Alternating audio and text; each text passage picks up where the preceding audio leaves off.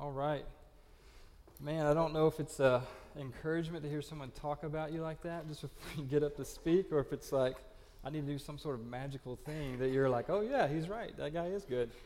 But all the glory goes to the Lord that someone can say that about you. That's definitely not Ben Dodson. That is God working through Ben Dodson, which is my name. So I am one of the elders here, and it is a privilege to come and speak to you guys tonight about the gospel. I don't take that lightly, and I'm so privileged that Roman even selected me to do this. So before we go any further, let me just pray really quickly for us. Heavenly Father, I'm so thankful for who you are, God, that you are the one who reigns and is in control.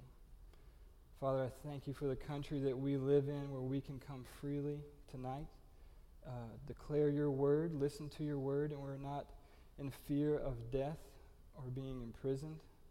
Father, there are brothers and sisters around this world who are dying, Father, to tell people about your good news. And they do so willingly because they know that it is the truth. I pray, Father, that as tonight we get to hear your good news, Father, our hearts are changed, they are affected, our desires are given over to you. And Father, it would be something that we are so taken by that we would be willing to die for it.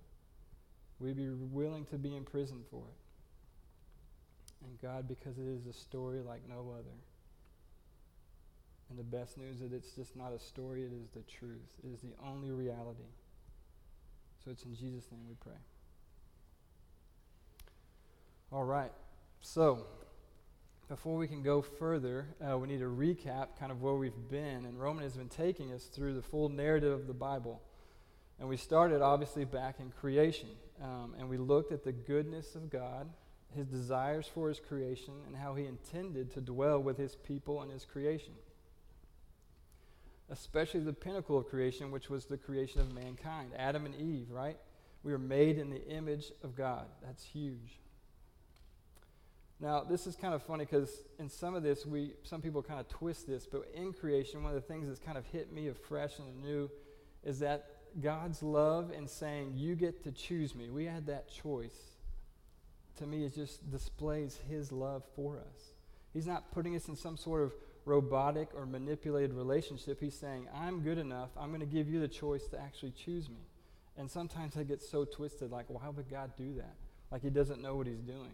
I mean, no one wants to be in a relationship with someone that says, love me, or else, and then all you are is manipulated and told to do so. That's not a relationship, right? So to me, it just hit me, just knew that, man, what a loving opportunity and decision that he's allowed for us.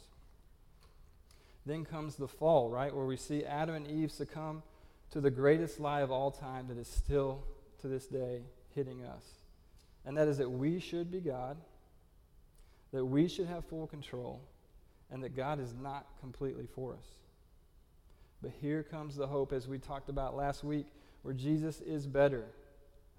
The one true God, Creator God, still desires to be with his creation. He is the God who is almighty, all-knowing, ever-present, holy, righteous, just, patient, kind, and love. But he's not just those, right? We kind of talked about that last week. He is actually what defines those terms. And he chooses to pursue a relationship with you and restore what sin has broken. And he chooses with me as well, right? That's just an amazing thing that this God is still pursuing us. Now, if we can get to our first slide, come up here in a second maybe. There we go. A free Ferrari equals good, right? I'm going to tell you some good news that I have for you. And I've just recently found out how to receive a free Ferrari. I just want to share that with you guys so you can get one as well. You can see Ferrari equals smiles, pretty sweet car. Those people look pretty excited. What I want to tell you is that I know you're already thinking there's no way this is true, but it is. You just say, all you have to believe is that the cost is covered for you, and then you get to receive the free Ferrari. That's all I'm asking you. I know you're probably saying, well, there's still got to be a catch. And there is a catch. Again, it is that faith and hope that someone has covered that cost for you. But it gets even better. Because I know your next step is like, what am I going to do to pay for all these speeding tickets that are going to be coming my way, right? And then as those pile up, you're probably going to have a life sentence in jail somewhere. All those penalties are waived. They're gone. All you have to do is believe that someone has covered the cost for this Ferrari, and it's yours. Does that sound pretty good? Maybe. I don't know. Some of you are probably like, sweet, I've always wanted a Ferrari. Always want to go fast. Count me in. Some of you are like, I got nothing else to do. That's a pretty good deal. Could maybe use that, sell the car, I don't know. And some of you are probably like, I've never heard of Ferrari. It brings no excitement to me whatsoever. Does this harm the planet? You know, like, what is this? And so, anyway, all that to be said, it sounds like a great story, right? And then, my opinion, this is what we've done with the gospel of Jesus, is we've taken the gospel and we've condensed it into what sounds most appealing to us. And then we present that to people in a powerless, genie in a bottle, get out of jail free God who has no plan for you other than to sit on clouds and escape the penalty of hell. That's not the good news, at least not in its entirety. So we're going to try and figure this out a little bit more tonight. We're going to see that the gospel addresses our brokenness. It reveals God's plan for us, that its reward is not escaping hell, but it's an eternity with God and his Son, Christ Jesus. And that starts now, and that changes everything. All right. So, on to the gospel. We're going to put the next slide up. Oh, it's already up there. Sweet. And we're going to read this to you. This is the definition, and you can already see this definition gives us much more breadth so we can dig into the depth, right? And I wish I could, there's 1,000 ways to share the gospel, and they're all true. And it's as deep as any well that's out there. And so I'm just going to scrape a surface, but it's still going to be a pretty deep surface, I hope. But here's the definition. The good news that Jesus Christ, the Son of God, has paid for our sins, died on our behalf, rose again to make us right with God, and to establish God's reign that will renew all things. Now we're going to unpack that. And we're going to look at 3 gospel-created categories. We can go to that next slide. Sweet. The first one is the heart of the gospel is about God's transforming love that we get to experience now. And to do that, we've got to first recognize our state without Jesus. So as we go through the talk tonight, just kind of keep that in the back of your mind. We're going to be looking at life without Jesus and life with Jesus. And that's kind of help us decipher some of this. But we're going to spend most of our time in Ephesians 2, 1 through 10. So if you want to turn there, you can. I don't know if we have that on the slide. I can't remember. But we're going to look first at the first 3 verses. And I'm going to read those to us now really quickly. And it says, "And you were dead in the trespasses and sins, in which you once walked, following the course of this world, following the prince of the power of the air, the spirit that is now at work in the sons of disobedience, among whom we all once lived in the passions of our flesh, carrying out the desires of the body and the mind, and were by nature children of wrath like the rest of mankind." We see pretty quickly here what Roman was talking about last week. Well, there's no solution that lies within us, right? There's not a solution in us to address the death that is in us. We don't have it. We're dead. We have trespasses and sins that we have to account for, right? So we're going to break this out now, and we'll see that there's 3 things that are directing us when we're dead in our trespasses and sin. 1 is following the course of the world. 2 is following the prince of the power of the air. And 3rd is that we're controlled by our flesh.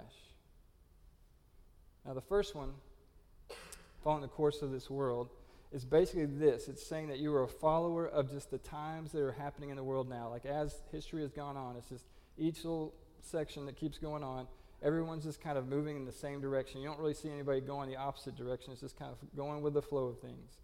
And as long as you fit in with the majority and you abide by the rules, you should be pretty good.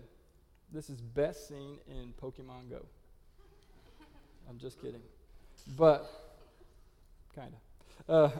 One of the biggest lies this world has right now that you can see is living by the course of this world is that Truth lies in man, and that each man should determine what is truth. That's kind of what the times and the world is displaying to you. And it's saying if you live outside of that truth, there's probably something wrong with you, not with them. Following the prince of the power of the air. Now this one, the second one, and it brought up some imagery for me, which might be kind of funny for you guys. It was funny for me. I don't even know where it really came from. But you know those cartoons where there's like a dog or a cat or something is sitting outside, right, just hanging out, minding its own business. And the next thing you know, you see a pie being set on this window that's open. And then the little smell starts wafting throughout the sky, right? And it hits their nose, and all of a sudden they start floating across the air, and it just is driving them right to this pie. That's kind of what was hitting my mind when I was thinking about following the prince of the power of the air. And that smell, although it looks good and it smells good, it's kind of a trick, right? It's like an allure that powerfully pulls you over and distracts you from a real pie that's sitting behind you, but you just can't help it. You're just on this little floating cloud of smell, right? Well, the Bible refers to Satan as the ruler of this world, the god of this world, and his purpose is to do what we just talked about in that illustration. And that is to allow just enough good in this world to where you're distracted from seeing all the evil that's really going on. The thought that man is inherently good doesn't equate with how God depicts us outside of Christ as dead and children of wrath. All right, so third, we're going to controlled by our flesh. Your actions and my actions are driven by our flesh, also stated as living driven by a desire to please ourselves. You see, whatever we encounter, we're going to do in default what is best for us, and then we might move to the next stage of a decision, right? But first it's going to say, what's best for Ben? And then maybe I can let something in after that affect my decision process. So that's being controlled by your flesh. In summary, we're followers deceived into thinking that we're actually leaders. And in our perceived control, all we're capable of is storing up wrath. That's all we're doing. I know that sounds rough. And how is a holy and righteous God going to deal with children just storing up wrath and are in a rebellion against him? Well, that's what we get to talk about tonight.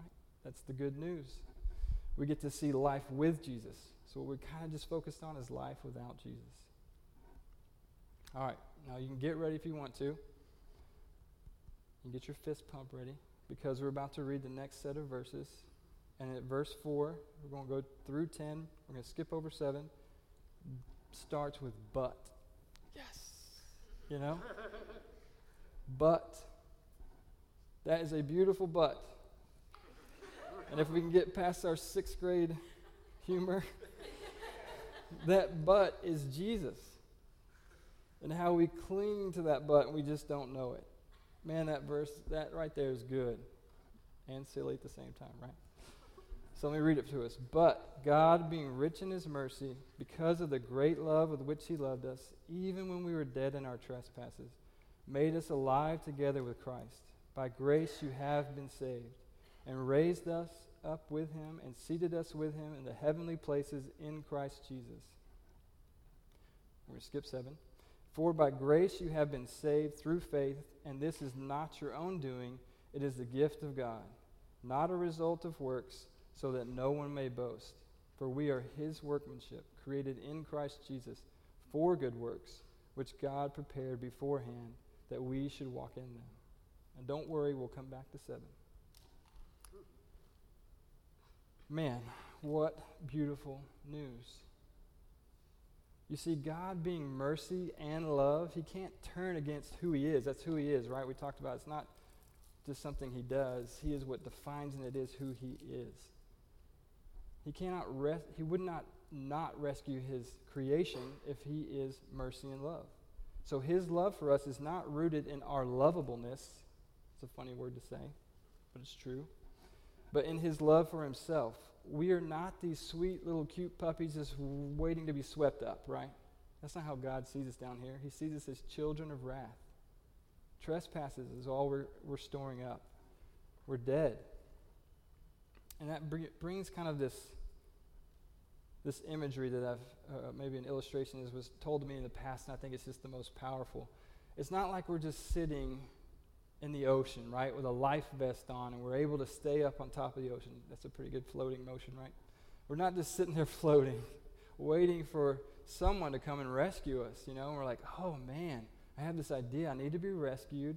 I'm going to think outside of myself. What would that be? I see no boat, I see nothing else. I must be God. That's not what's happening. We're not just sitting there, and all of a sudden we decide God is who needs to rescue me. We're at the bottom of the ocean, wrapped in chains, dead, and God, through Christ Jesus, reaches into the water from the bottom of the ocean, lifts us up, and rescues us. That's kind of the best way to see what is happening here. Now, just as he cannot turn against who he is in mercy and love, he cannot turn against himself and the fact that he is just. And in being just, he demands payment for those sins and those trespasses. And the good news is that while we were yet sinners or enemies against God, God made him who knew no sin to be sin on our behalf. Jesus paid it all. Romans 5:19, for as by the one man's disobedience and the many were made sinners, so by the one man's obedience the many will be made righteous. That's what we're talking about, the good news. Can you hear the freedom in God's transforming love just rushing in? So different from any other story you're going to hear. Because he is rich in mercy, because of his great love, by his grace, we are accepted on Christ's performance for us. We have no good works. We cannot get clean enough. God intervenes while you are his enemy. While I was his enemy. You are no longer dead. You are alive. You are raised up. You're taken from death and given new life. And even better than that, you are seated with Christ in the heavenly places. And what does that mean? Well, we'll get into that here in just a second. But basically, your citizenship has changed. You're no longer under control of this God, of the power of the prince of the air, the world, and your flesh. That's not where your citizenship is. It's not this heaven. Your citizenship is now with Christ who is in heaven. Another way of kind of saying that is you're no longer from the 936. You guys know what that means? Y'all will probably have 214 or something like that. But that's the Nacogdoches area code, right? You're no longer from the 936. You're from the JESUS. You are no longer a slave to the world, Satan, or your flesh. Galatians 5:1 says, for freedom Christ has set us free. Stand firm, therefore, and do not submit again to a yoke of slavery. I need this reminder every hour. Jesus is better. Don't believe the old directives, right? Awesome. Let's move on to our next category, and that's going to be the focus on God's transforming love corrects our wrong focus or understanding on heaven and hell. Now, these two topics are massive and could be sermons in their own right, but I hope what we get into will get you kind of riled up a little bit and say, I'm going to jump into my Bible and see what's going on. But I'm going to give you some quick definitions that hopefully are helpful. I'm going to start with what is hell. It's referred to in the Bible as a lake of fire or an outer darkness or a place where there's gnashing of teeth, right? And this is all really to depict a place that is outside of God's presence, where you live out eternity following the prince of the power of the air, given over to the passions of your flesh, carrying out the desires of the body and the mind, chasing that scent of the fresh pie that is always just out of reach, but where you become fully aware of the all-satisfying goodness God and his Son, Christ, are. So in other words, knowing you not only chose the wrong pie, but you understand just how good that pie is, and you'll never get to taste it. And let me read you a quick parable that brings life to this imagery. Now in this parable, it's going to talk about a rich man and a poor man, and that's not really what it's talking about in the sense of where rich men go and poor men go. It's talking about hearts. Let me read it to you. It's Luke 16:19 through 31. There was a rich man who was clothed in purple and fine linen, who feasted sumptuously every day. And at his gate was laid a poor man named Lazarus, covered with sores, who desired to be fed with what fell from the rich man's table. Moreover, even the dogs came and licked his sores. The poor man died and was carried by the angels to Abraham's side. The rich man also died and was buried. And in Hades, being in torment, he lifted up his eyes and saw Abraham far off and Lazarus at his side. And he called out, Father, Abraham, have mercy on me, and send Lazarus, just take this in, to dip the end of his finger in water and cool my tongue, for I am in anguish in this flame.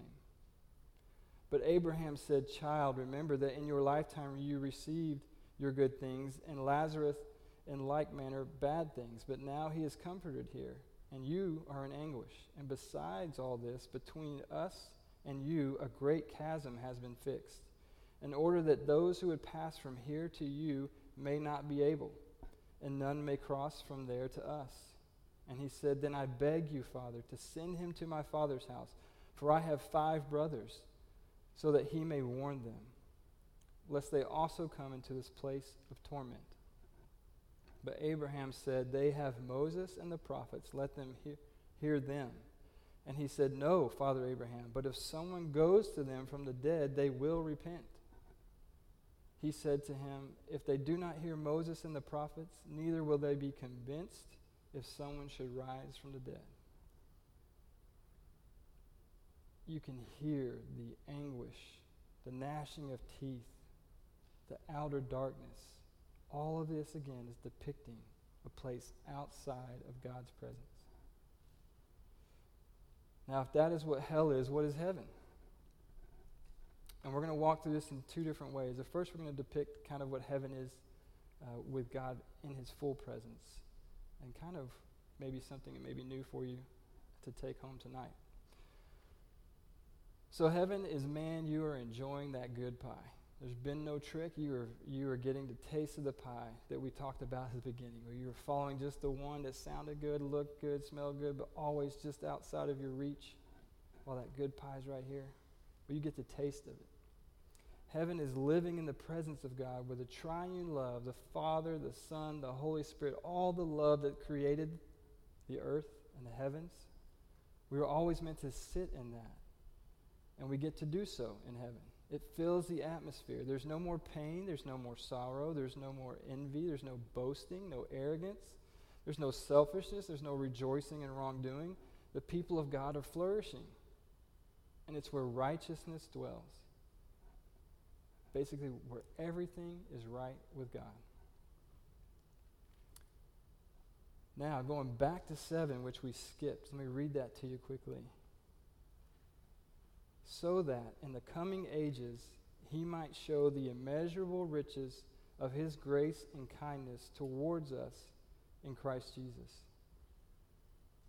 Heaven will be an eternity of joy as God shows us the immeasurable riches of his grace towards us that we received in Christ Jesus. It's a lot better than just sitting on a cloud, right? We will fully understand all the grace that's been given to us. We'll fully understand these words that we're hearing tonight: transgressor, sinner, dead, child of wrath. We'll understand the fullness of who we are and the fullness of who God is and the grace that filled that gap.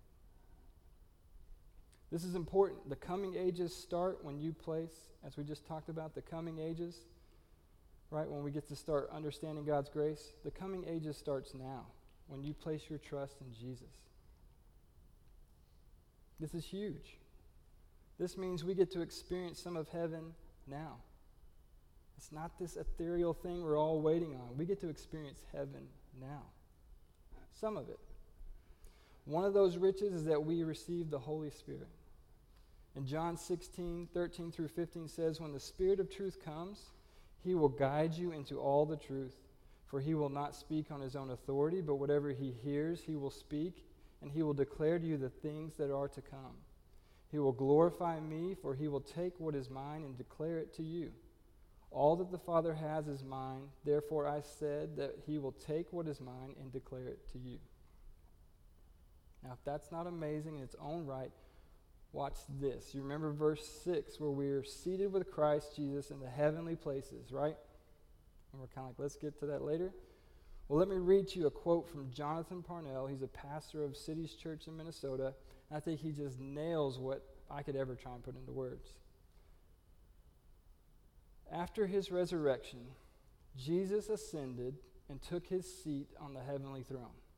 Right now, those who are united to Jesus by faith are spiritually raised and seated with him. That's the verse we're talking about, Ephesians 2:6.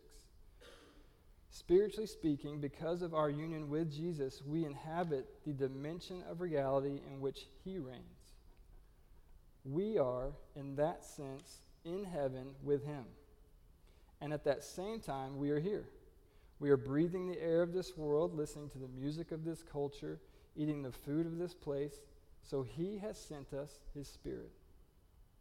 The Holy Spirit is for the church, Jesus' own empowering presence.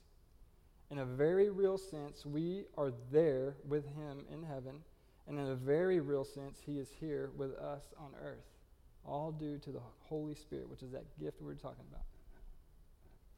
We are physically here and spiritually in terms of our true destiny.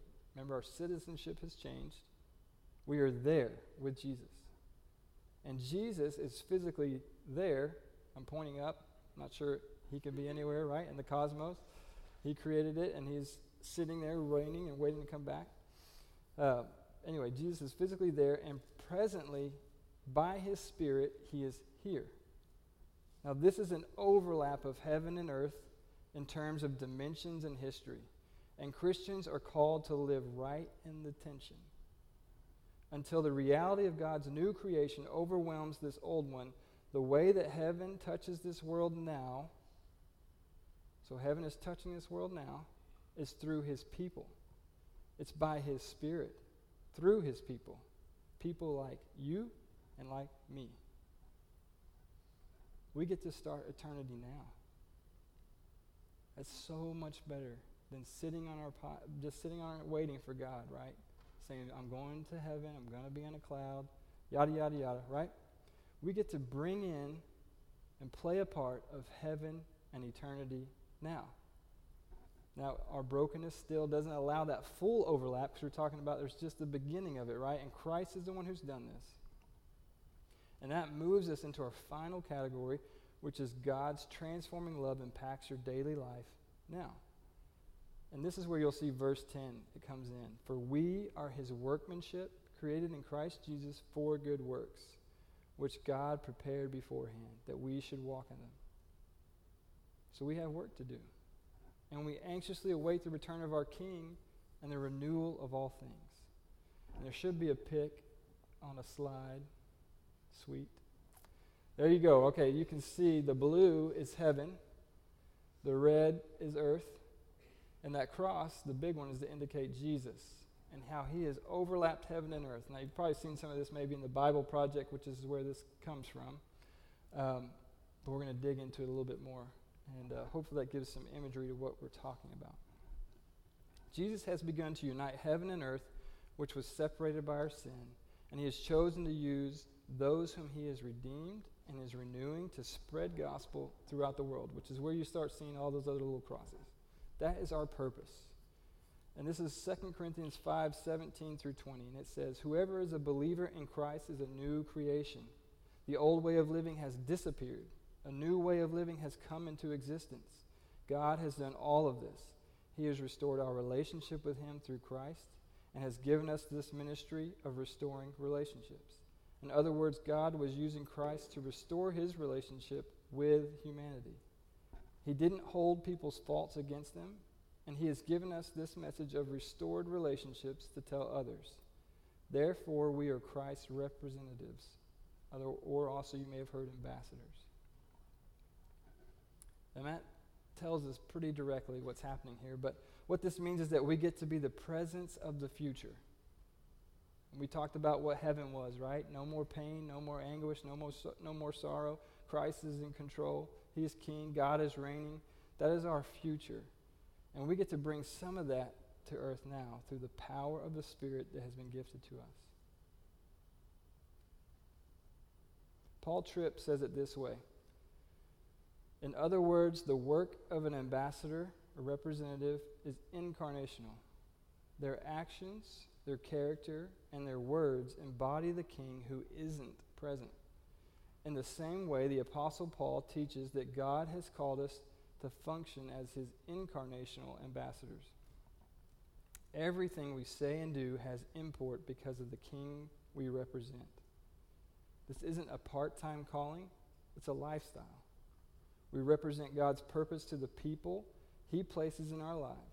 The primary question on our mind should be, how can I best represent the king in this place with this particular person? Again, doesn't that sound much more involved than sitting and waiting, escaping hell, and simply believing in Jesus? And those are part, right? The new life that is offered to us by Christ is not waiting for us in heaven, it is now. I can't say it enough. How many people feel like there's just no life? I don't know what I'm doing with my life. But you say you claim Christ as your Lord and Savior. You have work to do. I have work to do. And it comes through the power of the Spirit that has been gifted to us. And that is to tell people about Christ, to usher in this mindset, how can I represent the King in this place and with this particular person? You can change that to whatever you want to change. This particular workplace, this particular sport, this particular interest, whatever God has given you, you get to now start renewing it, redeeming it, and saying, how can I use this to the benefit of the King? That gives you all the purpose in the world. The best news is you're not at the center of it. I'm not at the center of it, right? So it's understanding that you're a part of God's family. You are heirs to the kingdom. You have been seated with Christ, and we are walking in the freedom that brings. Maybe you're not, and that's what we want to discuss too. And there's nothing wrong with that. We get to address it.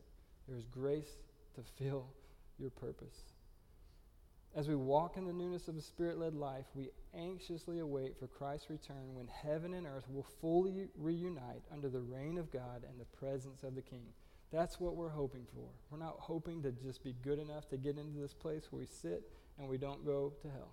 Again, I've reiterated it and I want to, because that is the truth of the gospel. And I hope it is ringing true in your hearts right now. Let me read you Revelations 21, 5 through 6.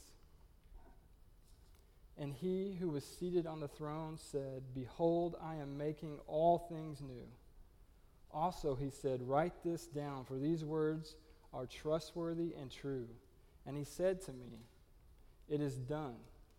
I am the Alpha and the Omega, the beginning and the end. To the thirsty I will give from the spring of the water of life without payment. Now remember, all of this is reflecting on life without Jesus and life with Jesus. That is the water of life that is being offered to us with Jesus. And it comes without payment because Christ has done the payment that we could never do. And I'll close with this, kind of.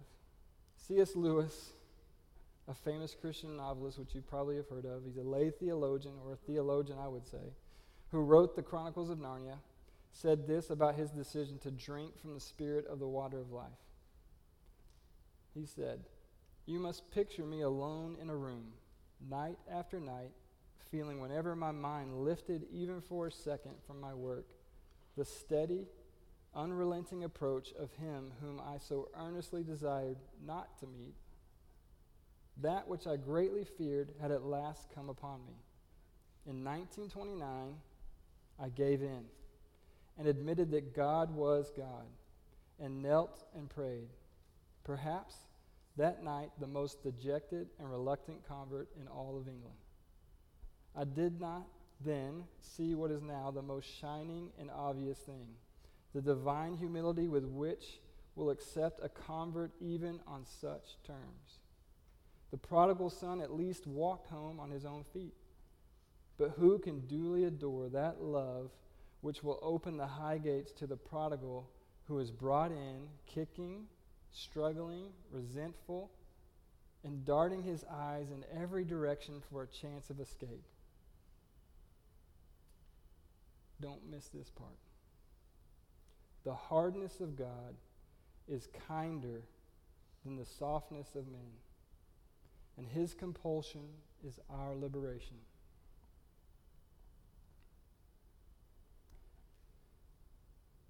Can I just assure you that this is not a one and done thing, in the sense that you will no longer struggle with the flesh, the world, and Satan? That is why we are anxiously, again, you'll hear me say it, anxiously waiting on Jesus' return, because in our waiting we walk in the newness of life that Jesus provides. By the power of the Spirit, we get to say no to our old struggles and saying yes to the desires of God. We walk this world no longer as victims, but as victors, declaring our King is better as we display a taste of what heaven is like. That is life with Jesus. You get to display a taste of what heaven is like. In your submission to him, and you're crying out to him that you are not good enough, but he is. And he accepts us whether we're darting our eyes back and forth trying to escape. It is amazing. And that is the good news of the gospel. And I hope that brought some clarity. I hope it brought questions. I hope it brought all sorts of emotional responses. And we'll get to dig into that tonight as we break up in groups. But let me pray for us, and then Roman will come up. Heavenly Father, again, so thankful, so grateful, Father, that you have worked in my life. You have taken the scales off of my eyes. You have shown me that you can make people new, Father, just in my own life. I have seen my desires, my affections, the way that I am able to actually maybe even think of another person before I think of myself. And I give you all that glory, Father. And I pray you do more of that in my life, and I pray that you invite others into that tonight. We don't have to get cleaned up. We can never be clean enough. We can never do enough work. God, you've done all of that for us. We simply get to receive the good news of Christ. And in so we get to walk in a life that brings life, restoration, and eventually you're going to renew all things. Thank you, Father, for even giving us an opportunity to choose you. And thank you for being the compulsion to do so. It's in Jesus' name we pray. Amen.